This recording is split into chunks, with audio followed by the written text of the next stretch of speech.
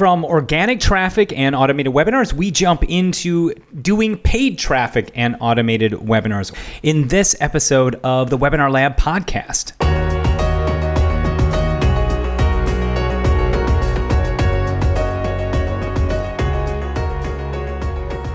Want to get 166% ROI? How about 188% ROI or 225% ROI? Well, in this episode of the Webinar Lab, we're going to talk about how you can use Facebook ads to drive people into your webinars. Facebook ads that lead people into your registration page where then they register. Now, in this episode, which is obviously sponsored by Easy Webinar, we have Rick Mulready. Now, very quickly, if you don't know who Rick is, Rick has a couple very popular podcasts, Inside Social Media Podcast and The Art of Paid Traffic. Being a Facebook and paid traffic expert, Rick really delves into some of the things that you can do in your Facebook ads to get great conversions, and he shares some awesome stats. Now, Rick came from the corporate world, working for companies like AOL, Yahoo, and Funny or Die. When he decided finally to branch off into his own and create his own online business where he focused on helping others with all the knowledge that he gained from the advertisement world that he was a part of. In this particular episode, episode 6, Rick is going to be talking about Facebook ads and how you can drive Facebook ads to a webinar. In fact, Rick uses Easy Webinar, and in this episode, he reveals how he is getting 166% ROI on his particular ad spend. Now, something interesting that I should point out, since this episode aired or since this interview aired, I've been testing out my own Facebook ads, and I'm actually getting 225% ROI on my Facebook ads that lead directly to an automated webinar using Easy Webinar. So without further ado, put on your lab coat, let's dive in.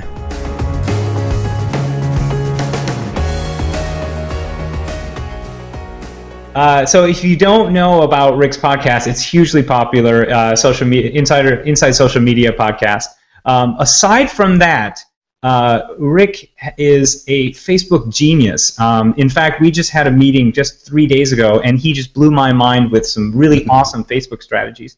And he's, in fact, one of our Easy Webinar customers who's using Facebook ads to drive traffic into his automated webinars every single day. And today we want to share with you some of those stats. One of the biggest wins I've had this year is using Facebook ads to, like you mentioned, Casey, drive into Easy Webinar where I'm automating so I have a couple of different courses. So I have a beginner's course and then I have a more intermediate to advanced course.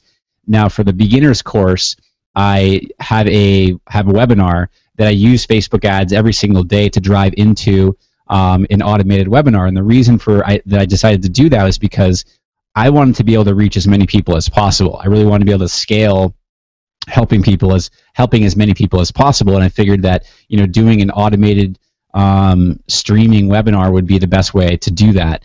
And yeah, so I'm running ads every single day. The funnel sort of looks like ads into the webinar. I sell on the webinar. It's normally a $197 course, but on the webinar it's a $97 course. And then there's an email follow-up sequence after that, and then that gets them into moving towards my intermediate to or advanced course. So that whole funnel and that whole strategy has worked really, really well for me this year. Well, I think part of this conversation that we've been having about this is that webinars are the best way to use the power of engagement. Yep. To build that know, like, and trust and that expertise, right? And an automated webinar allows you to do this while you can be doing other things, kind of working. Not in your business, but on the business, so to speak, right? Exactly. So that's doing the selling for you, but then you can tweak all the marketing on it. What are some of the stats that you're seeing with your Facebook ads running into Easy Webinar? And maybe we could even do a screen share and things like that if you feel comfortable. But I think the idea is that what right now is your cost per lead? And for those that don't know Facebook, when you're paying for an ad, there's a cost per lead, and then there's obviously an ROI that you can have potentially on that lead. So, Rick, what kind of conversions are you seeing? What kind of results are you getting on your cost per lead right now? I'm at around I just checked this morning, and one of the things that I teach in my more intermediate to advanced course is that you really don't have to, once you get things dialed in, you don't have to spend a whole lot of time on your ads. I mean, on a daily basis. I literally go in, check things out. I'm in there for 2 minutes and then I'm out. Unless I see some sort of glaring issue staring back at me that I need to address, I'm in there and out. And so I checked things this morning. I'm at about a $2 cost per lead, sort of across the board, which I'm pretty happy with. My ROI, so I'm at about 166% ROI on what I'm spending on the ads compared to sales. And so I also have that down to what my cost per, I think it's cost per registrant is. Yeah, the cost per registrant. So what that number gives me is what I can spend up to on my Facebook ads cost per lead. So if I'm getting about a $2 cost per lead on Facebook, and then my cost per registrant from all the stats is, let's just call it $5, where I have a big wiggle room here that I can play around with in my ads while I'm being profitable. So I track everything. I track all the numbers as far as what my cost per lead is, how many leads I'm getting per day. So the daily registrants to the webinars, how many people show up, how long they stay on the webinar, and that all helps me inform these decisions on, do I have to increase my ad spend? Do I need to do a better job on the webinar itself? Obviously, I'm tracking how many sales we get. All that data allows me to say, guide me in the decision-making process as far as know which parts to tweak. Exactly. So if I know that people are dropping off on the webinar, at around the 50% mark, I would have to go to the webinar and figure out, all right, what's happening at that point in the webinar to that's causing them to drop off. Right. Perfect example, and I don't have the exact number right here, but so about 2 weeks ago, I was noticing that a pretty high percentage. Now, I was tracking things on a different platform up through October, I think it was. So I had several months of data to look at. And when I restarted things at the end of October, early November, I noticed that people were not staying on as long as I wanted them to compared to my previous stats. And so by knowing that information, I was able to go back and make some changes to the webinar.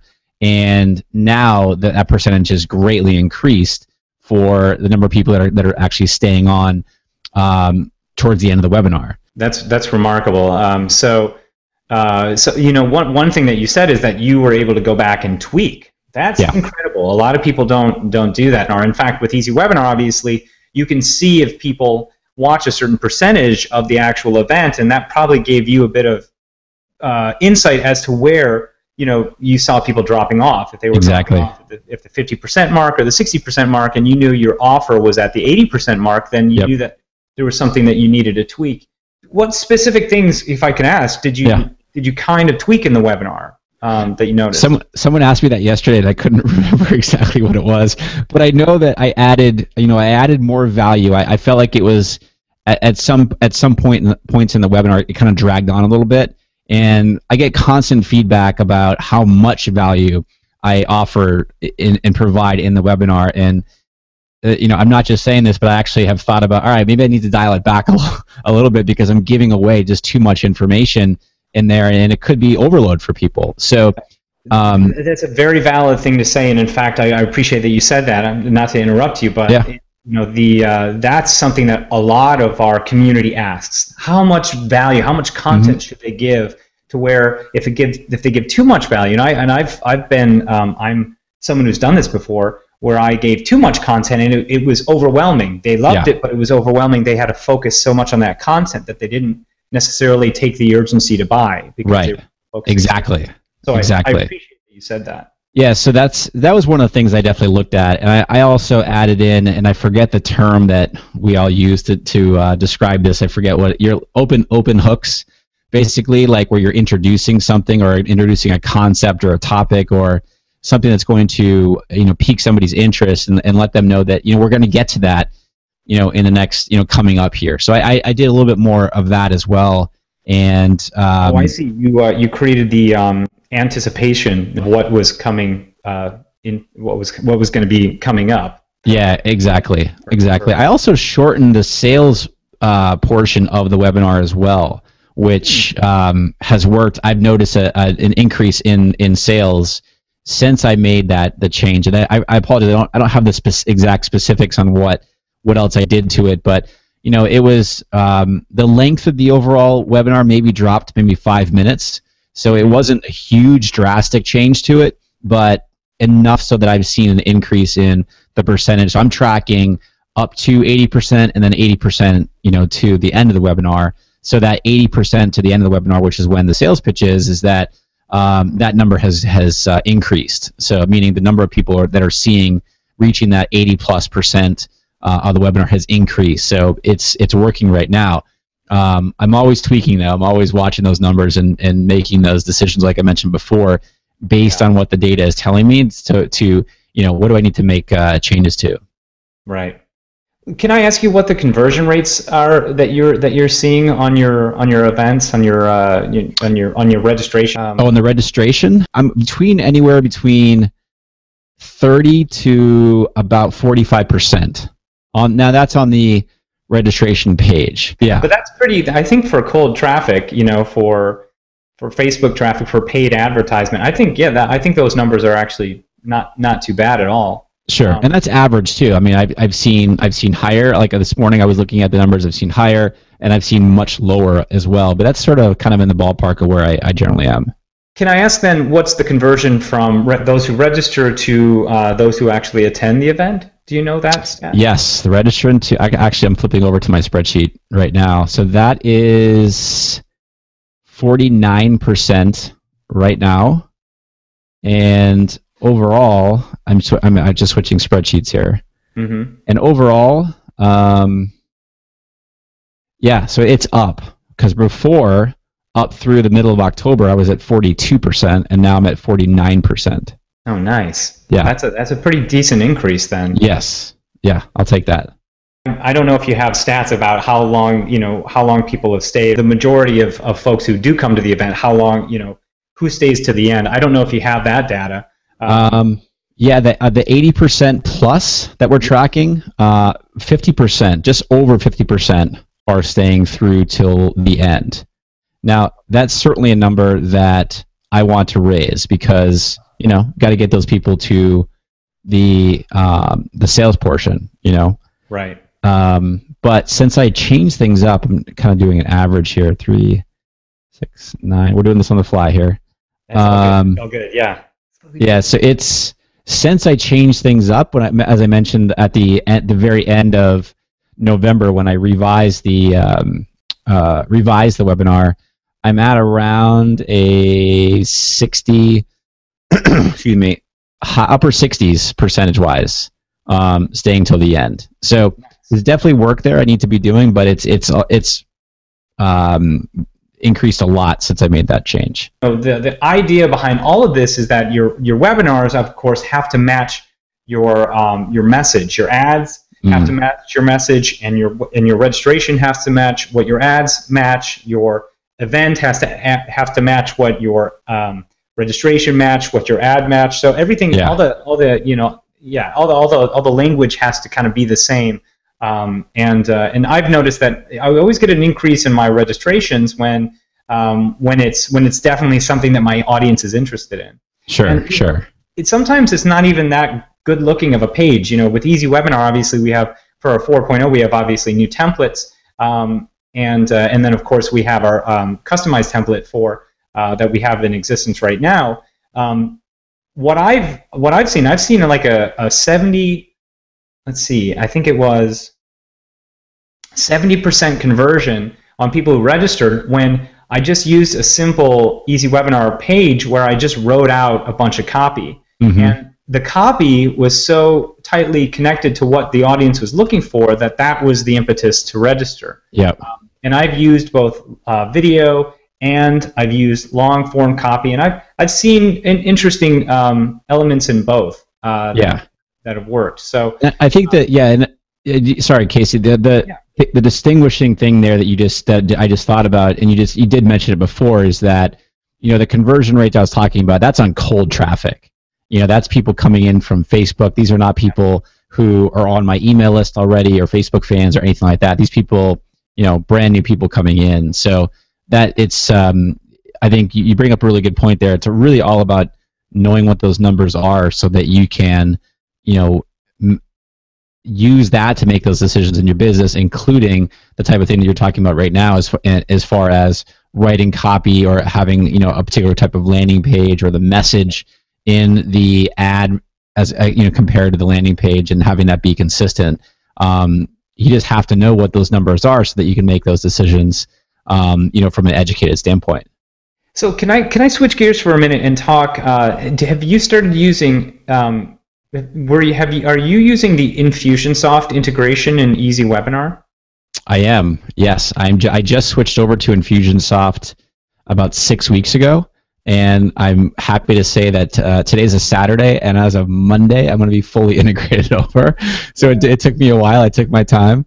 But yes, I am using the integration between Easy Webinar and Infusionsoft.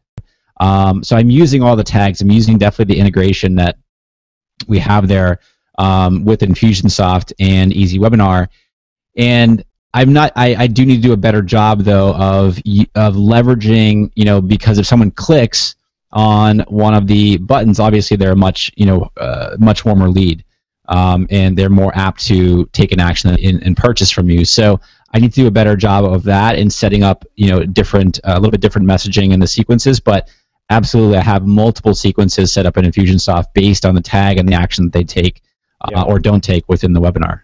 Yeah, and again, there are so many different ways that you have a lot of time to kind of tweak this and work this out. The good news is that those stats are in there for you. So now you know who's clicking. If you were to take all those people and put them in a campaign where you offered, a 10% discount, not that you should offer a discount, right. But now you know that those people, because maybe they're on the precipice of purchasing. Yeah, and you bring up a good point there as far as how people can leverage Facebook ads in regards to what you're talking about. So basically, you place an audience pixel, a remarketing pixel, if you will, one of Facebook's pixels, onto the event page or the actual webinar page, and you can start pixel on the thank you for purchasing page of your product, and you can create an audience out of people who came to your webinar but then didn't actually purchase. So you can serve ads to them with some sort of a message that that's relevant to your what you're marketing on what you're sharing on the webinar, and also what you're marketing on the webinar too, so that you can use the retargeting on Facebook to your advantage as well. Just simply by a couple of it's only one pixel, so you place the pixel on both of those pages so that what, I'm targeting an audience who came to my webinar but they actually didn't end up purchasing. So it's another opportunity to get in front of them. Really powerful. Again, thank you so much for kind of sharing some insights. Is there anything that you specifically wanted to say about Easy Webinar as we kind of roll out our 4.0 version to everybody? Yeah, I was previously this year I was using one of your competitors and then moved over towards the end of the year here, and I mean I'm so glad I made that jump over. The biggest thing for me is that I'm not a technical person. I don't know the tech side of things.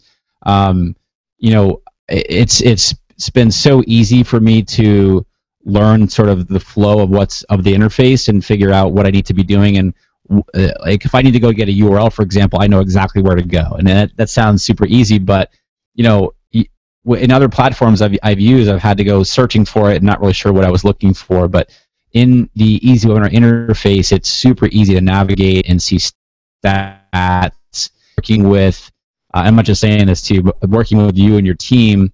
If I've had an issue that has come up, you guys jump right on it. Things are fixed, and it's awesome. So could not be happier that I made the change over.